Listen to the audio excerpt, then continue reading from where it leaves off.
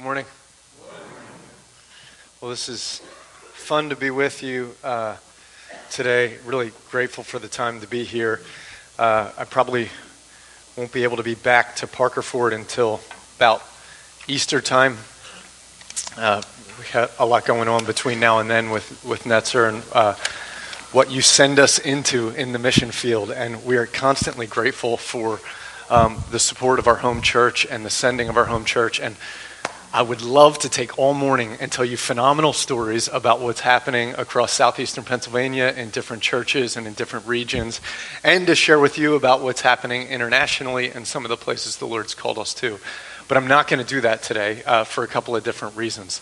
One of those is that today is a big day in the life of this body. The passing of Shirley is not a small thing for Parkerford Church. It's a huge thing. You know, the church is made up of people, and the community affects each of us as individuals, and we as individuals affect the community.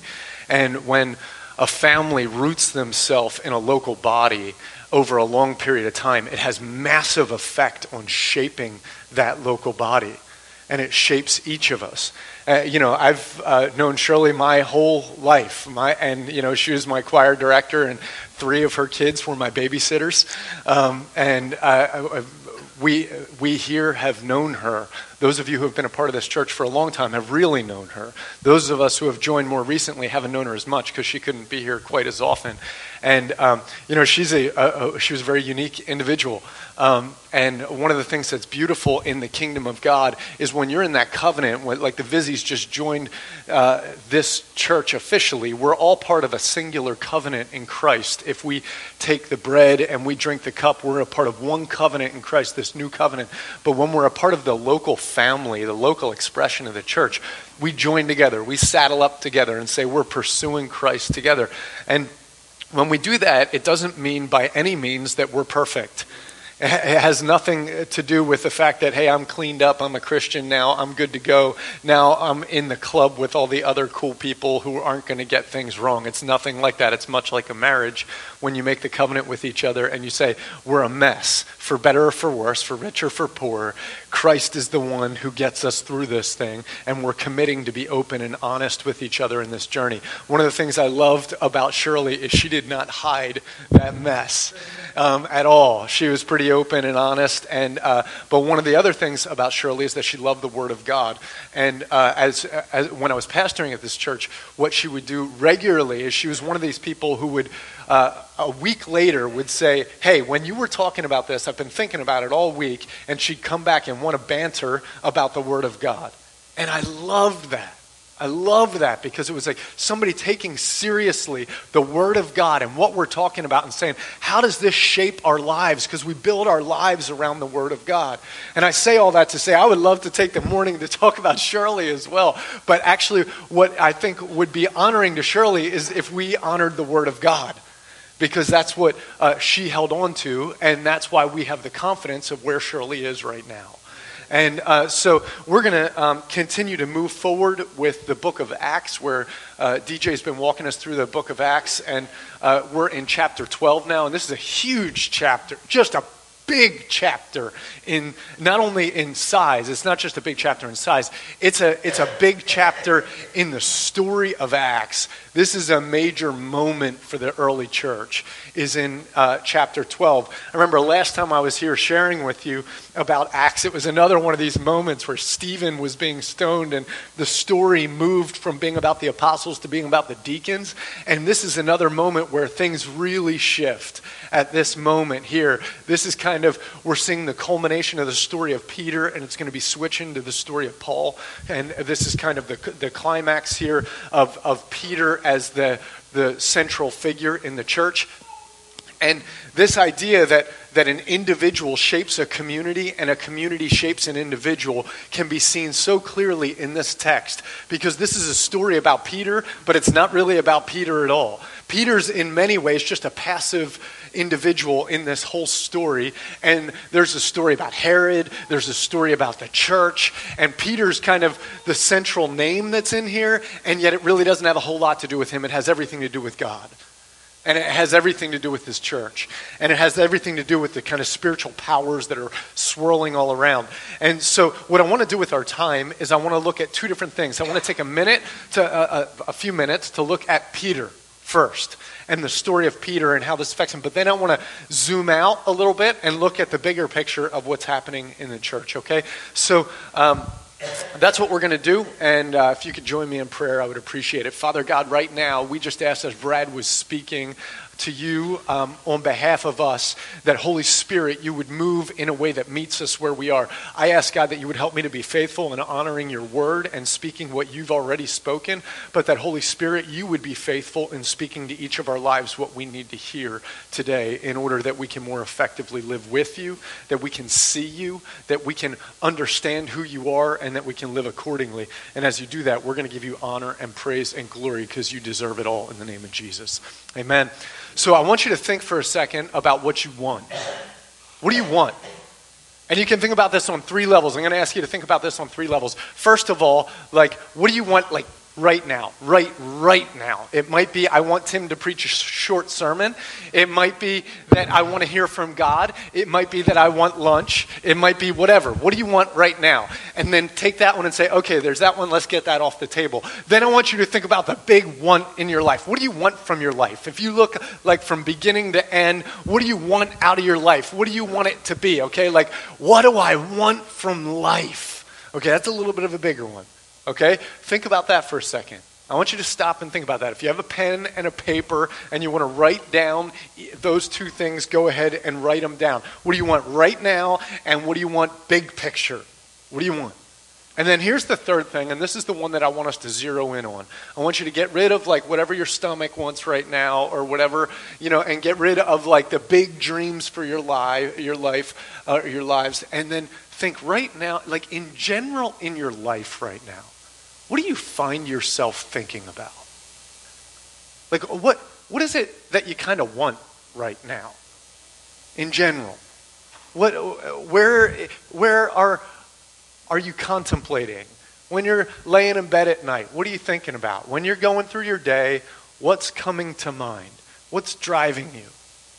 It might not be the same thing as what you want out of your whole life, and it might have nothing to do with what you want right in this moment, but the basic kind of guiding desire for you right now.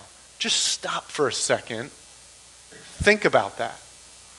I'm really going to ask you to think about that. Not just a sermon point. We're followers of Christ trying to understand the Word of God. So stop and think for a second. What do I want right now? What is the basic stuff that I want?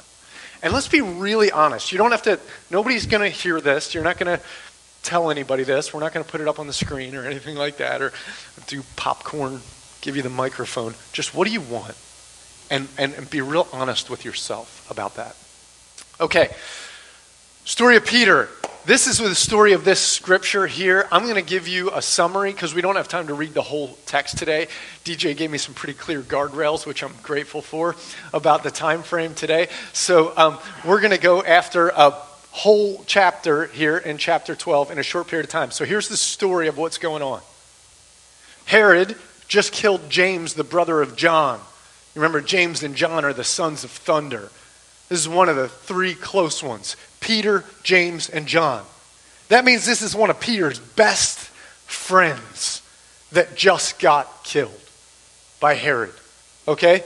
One of his best friends just got killed. One of the big three in the apostles, one of the leaders of the church, just got put to death. And Herod found out that that was working well for him politically. So he decided next on the list was one of the other big three. And he arrested Peter and he threw him in prison. And he was waiting until the end of Passover, at which time he was going to put him to death as well. So Peter's locked in prison, which kind of seems like his second home at this point. Peter spends a lot of time in the slammer. And when he's in prison in this moment, he knows that what's coming is the last breath that he's going to take on this earth until his body's resurrected. He knows that he's going to be killed by Herod. That's what's coming to him, okay? While he's in prison, you remember what happens. Everybody remember what happens? There's a prayer meeting happening at a little guy's house. John Mark is this guy who has a whole other story in Scripture that we could relate to this thing. All you need to know about how this relates to John Mark is when parents pray, big things happen. And there's prayer meetings at John Mark's house, and it changes John Mark's life. And this little guy travels around with Paul and Barnabas, and he writes the book of Mark, the Gospel of Mark. And all of these awesome things happen in this guy's life because his parents are having prayer meetings in their house, you know? And so that's what's going on. They're having this prayer meeting, and in the middle of that prayer meeting, what happens to Peter? He gets set free from prison. And the story's amazing because he gets set free from prison, and he goes and shows up at the door of the place where they're praying, and he knocks on the gate, and Rhoda, this little girl, comes out, and she's like, "Whoa, Peter's here!" And she goes running back and tells everybody, and then this is the quote. They're like, "You're out of your mind." That's what they say to her. "You're out of your mind." And she was, in the best sense. She had an imagination that was outside of reason where she could actually believe what she was seeing. And she leaves him at the gate. Eventually she goes back, they open it up, and then this is the end of Peter. This is the end of Peter in the church, really, for a while. Peter skips town. We don't know where he went. He probably went to Rome. He went somewhere far away. He got out of Dodge, okay? And this is that's the story of what's happening. Now, in order to understand a little bit, there's a few things I want to tell you about Peter. If you've heard me speak on Peter before, he's one of my favorite guys to speak on, because I think that because he's a kind of out there kind of guy who just puts it all out there, kind of like Shirley Elliott, where he just kind of puts it out there. He's that kind of guy. Because of that, you can see the contrast in his life very easily. You can see the rough stuff and you can see the great stuff because he lets it all be out there. So he's an easy guy to preach on. And this is the thing about Peter's life, I think in summary, is the transition from being Simon to being Peter. When God renames people, it's always a really big deal. And it's not just about like, I like this name better, so I'm giving you, he's trying to do something. Like when you go from being, Jacob to being Israel, that's a big deal. And so when it comes to Peter, his name was Simon, but then he becomes Peter, the rock. And of course, the whole tension in Peter's life is that when he was Simon, the tough guy fisherman who everybody followed and said, all right, this is Peter, he's our boss, he's the guy running the fishing business, and he's kind of a rough, blue-collar kind of guy who you just do what he says and you get fish and you make money, but don't cross him or something like that. And then Jesus finds this guy and calls him out. And you would think that Jesus was calling him out because he'd be a good, general of his army or something because he's a tough guy. It turns out that's not why Jesus was calling him out. Jesus was calling him out because he saw in Peter the ability somewhere inside of there to be honest enough to say, this is the guy and I'm going to trust him. And when Peter's at his best, he's trusting God. And when Peter's at his worst, he's trying to be tough. And he's trying to be strong. And when Peter's trying to be strong, he's like, yeah, you're right, I am Peter. I'm the rock. I'm the guy who walks on water. I'm the guy who won't let the Savior down. I'm the guy who will never deny you 3 times. And when Peter is trying to be the rock, it never works out. No, Jesus, you can't wash my feet. I got to wash it. All right, wash everything. Peter, just do what I tell you to do. But the amazing thing about Peter is when no one else knew it, he says, who am I? And Peter says, you're the Christ, the Son of the living God. And he says, Peter, this is it, man. No one told you that. My Father told you that. You're listening to God. And because of that, that's what makes you Peter. It's this confession, this trust in me. And upon that faith, I'm going to build my church. So this is what happens next. I'm going to have to die. And Peter's like, nope, you're not going to have to die. And Jesus says, get behind me, Satan. And the back and forth in Peter's life has to do with him having to come to terms with the fact that I am a simple Simon by myself. And I can trust Jesus. And when I do, I can walk on water. I can see 3,000 people get baptized in a day. I can see all these things happen if I will trust Jesus. But when I try to be strong, I mess everything up. And that's the story of Peter's life. Why is that important in context? Because look at what happens. I want you to turn in chapter 12 to verse 6. We're going to skip the first 5 verses for now. We're going to come back in a minute to them. It says, now when Herod was about to bring him out on that very night, stop there for a second. Have you ever noticed that lots of times when God provides, he waits till the last minute? Our friends Randy and Amy Mullins, they pastored at Abundant Life Bible Church. You know, they're some of our closest friends. They just moved to England in order to work with Church Planning Network over there, doing church plants. We're going to be, Jen and I are going to be going over there in June to work with some of the pastors there. When they were leaving, they have this beautiful house in Coventryville they had, and in that area, and they thought for sure, they priced it real aggressively. They thought for sure their house was going to sell quick, sat on the market forever. They couldn't get rid of it if they were giving it away, you know. And on the way to the airport, they get a phone call that they got an offer. Jen and I had the same thing happen with the home when we moved from Ephrata to here, in order to live in Coventry Glen, to be pastoring here. It wasn't until the very last day that we needed the down payment for this house that our other house sold. Last day. It was crazy. Sometimes God waits till the final hour because he likes to show off and he likes to make us sweat. Because that's the kind of guy he is. Tomorrow you're going to die, Peter, and tonight I'm going to set you free. Keep trusting. When it looks like there's no hope left, keep trusting. Keep trusting. He's in the waiting. What was Peter doing? Sleeping. What? How far has this guy come? How many times have you been up at night worrying about something? Oh my goodness, if I think about the amount of times where there was like some stressful thing going on at church or this thing was going on, I'm like, and all of that. And Peter, at this point in his life, he has 16 soldiers guarding him. He's shackled, he's very uncomfortable, and he's out cold on the night, his last night before dying. This guy's sleeping. Talk about be anxious about nothing.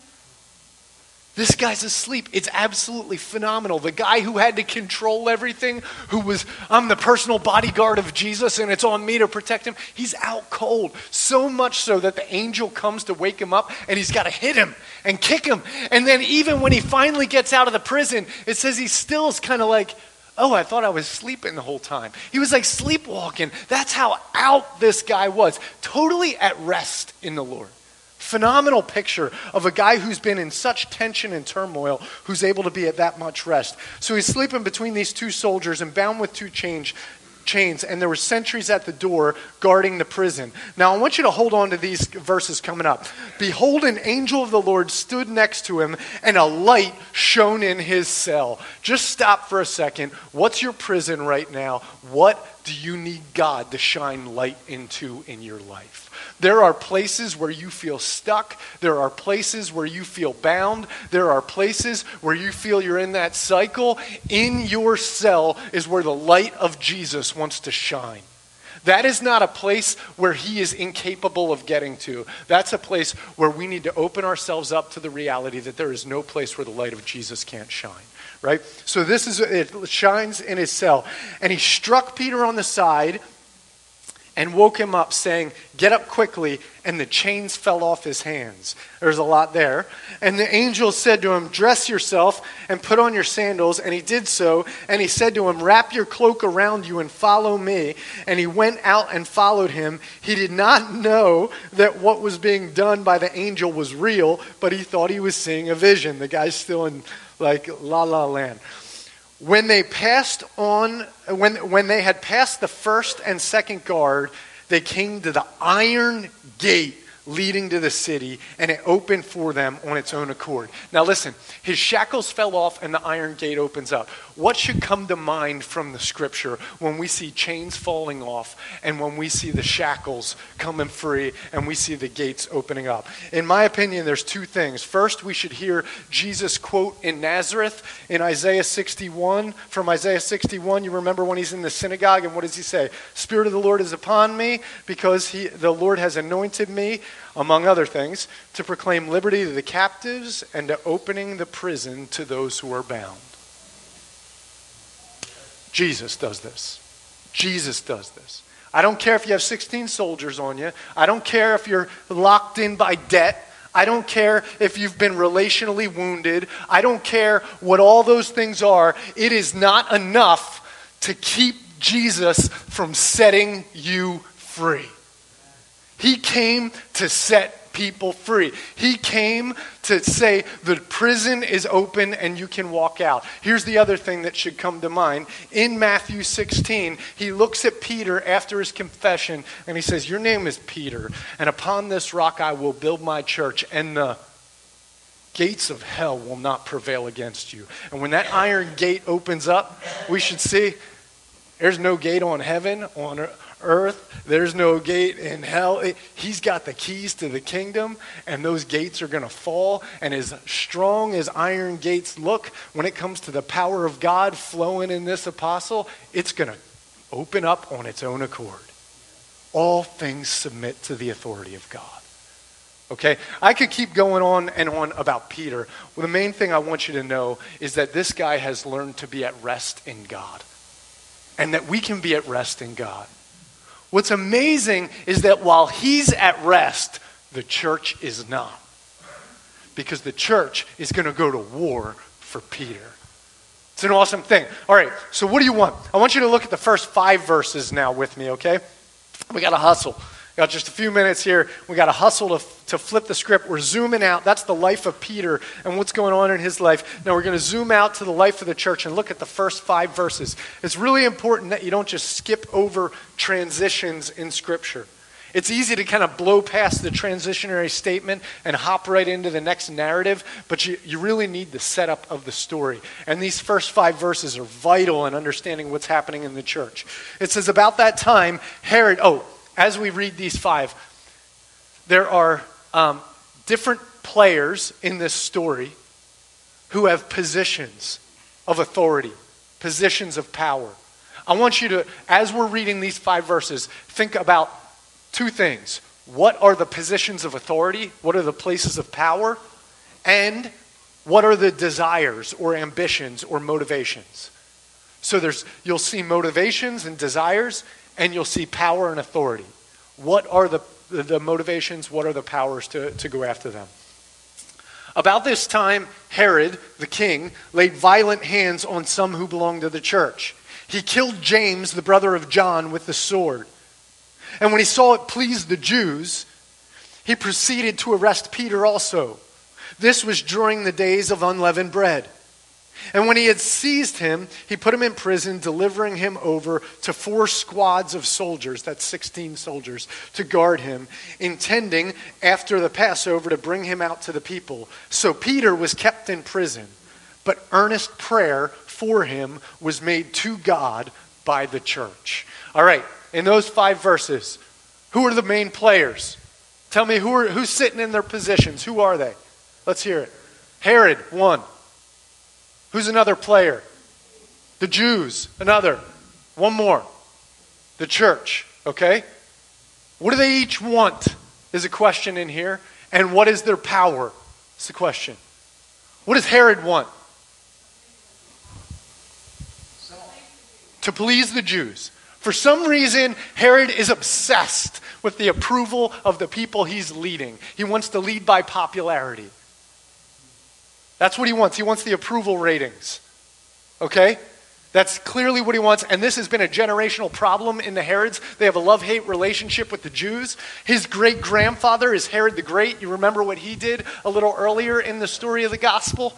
You remember he took out the city of Bethlehem, all the babies in the city of Bethlehem, genocide in order to get rid of Jesus. You know why? Because he liked the relationship he had with the Jews. He married this Hasmonean queen. She was a Jewish woman, and the Hasmoneans were known for revolting against Rome, and yet he married this girl because there was something about him that was really drawn to the Jews, and there's been this kind of weird love-hate relationship between the Herods and the Jews. And the Herods really wanted to be liked by the Jews, and the Jews kind of were okay with Herod, and then they weren't, you know? And he always cared about what people thought of him as a leader, and because of that, he didn't lead well.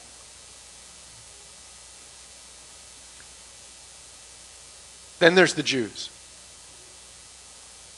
What do the Jews want? Okay, they want to get rid of the Christians. Why?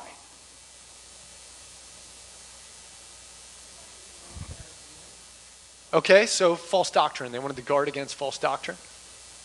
Why? They wanted power. What's the big threat of Jesus to these guys? Their system. They love their system. They even love their system in the way it's working with Rome right now. At least they're okay with it.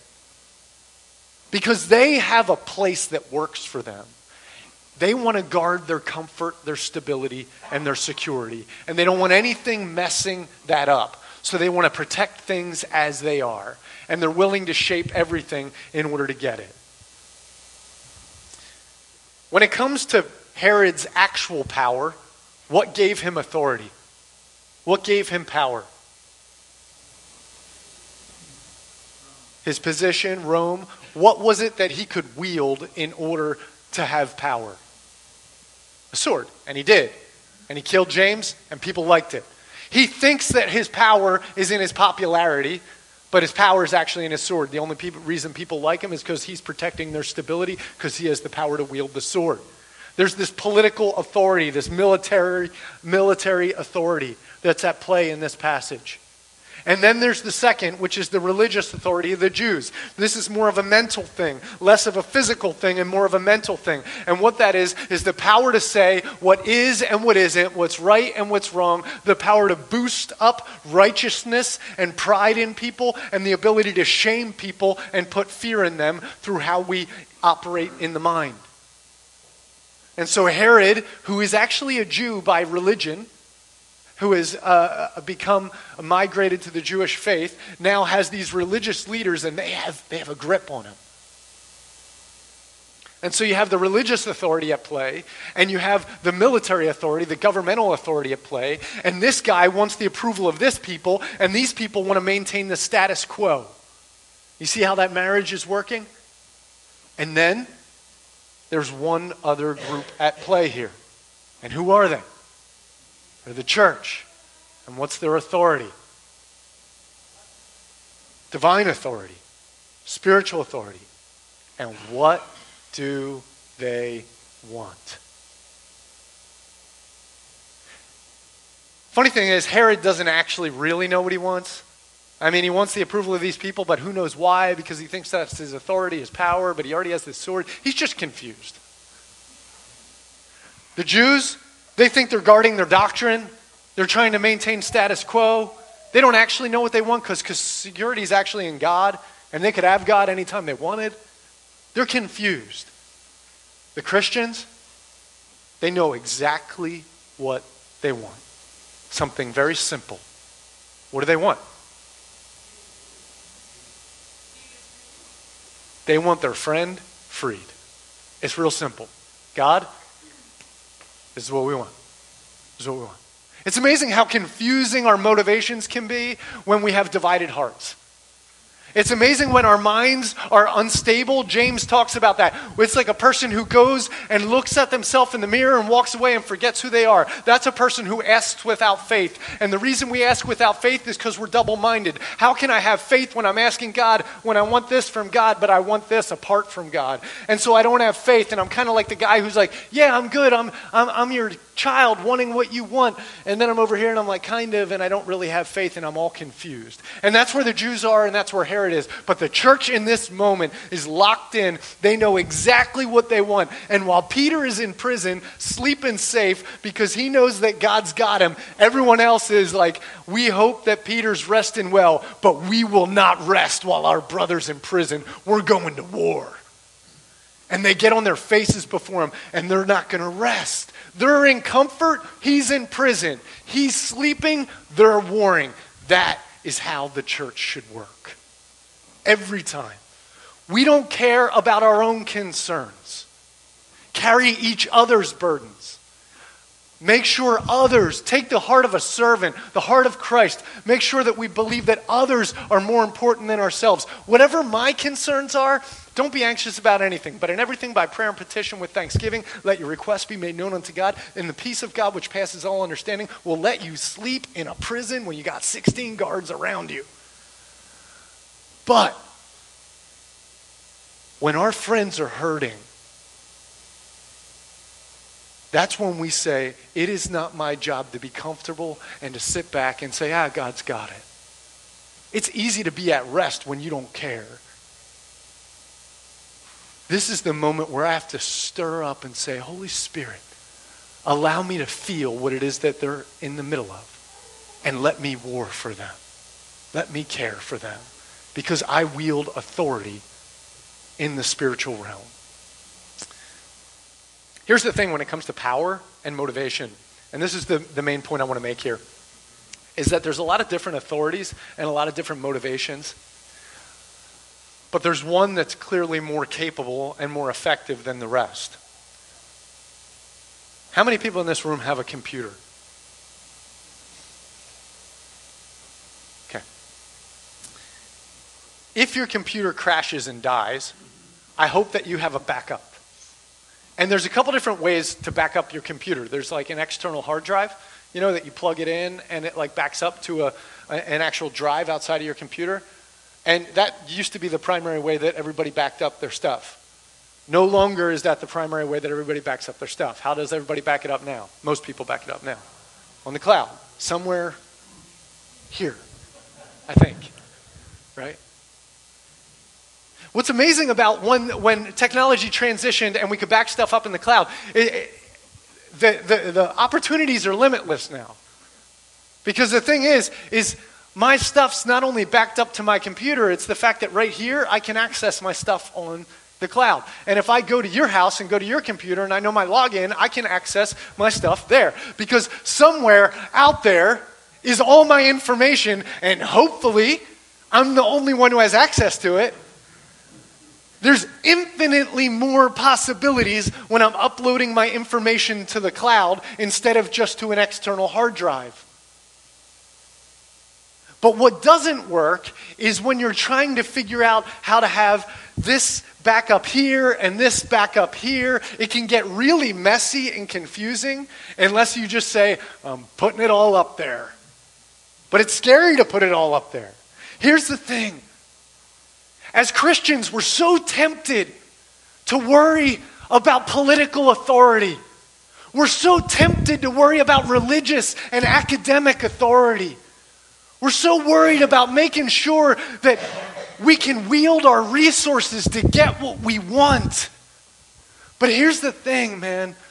If we want to see the kingdom of God move, we got to upload our desires, upload our intellect, upload our efforts, upload our lives into the kingdom of God and say, they're not my own anymore.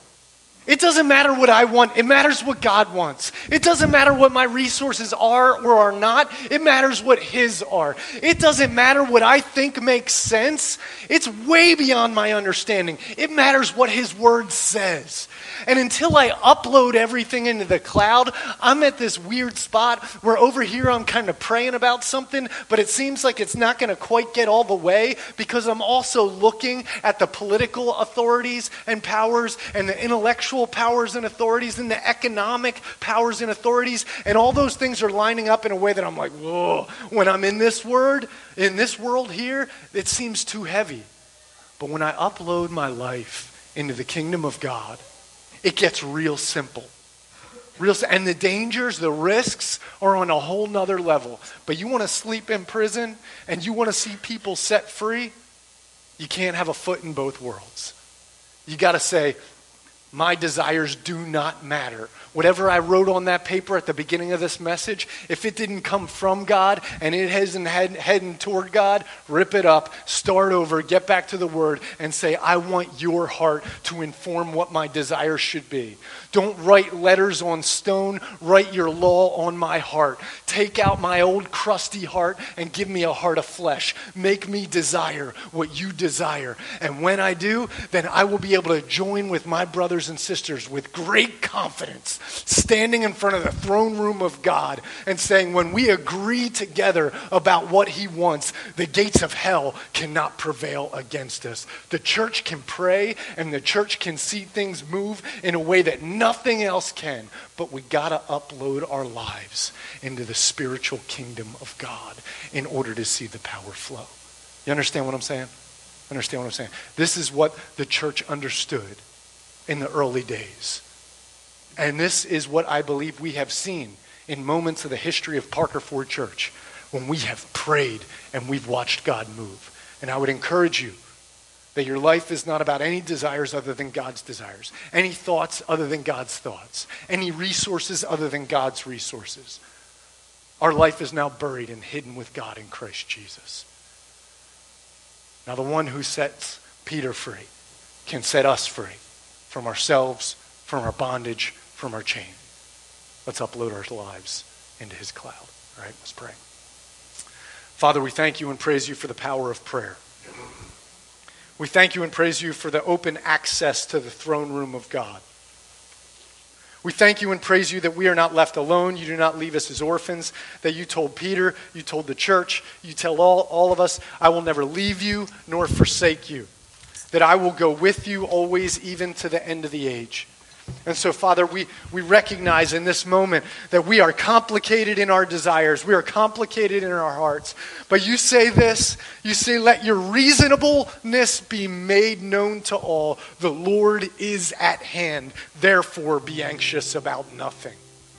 You are present and you are in this room. You are in our lives. You are in our budgets. You are in our calendars. You are in our government. You are in our economic sphere. You are in the academic world. God, there is nowhere where you cannot be. And we just ask that, Father, it would be obvious that we are reasonable. We're not irrational. We are reasonable. If God is at hand, why would we lean into the powers of the government or the powers of money or the powers of influence or the powers of academia? If God is at hand, then let your reasonableness be made known to all. Be anxious about nothing, but in everything by prayer, let your requests be made known unto God. We thank you that you care and that you're present. In the name of Jesus, amen.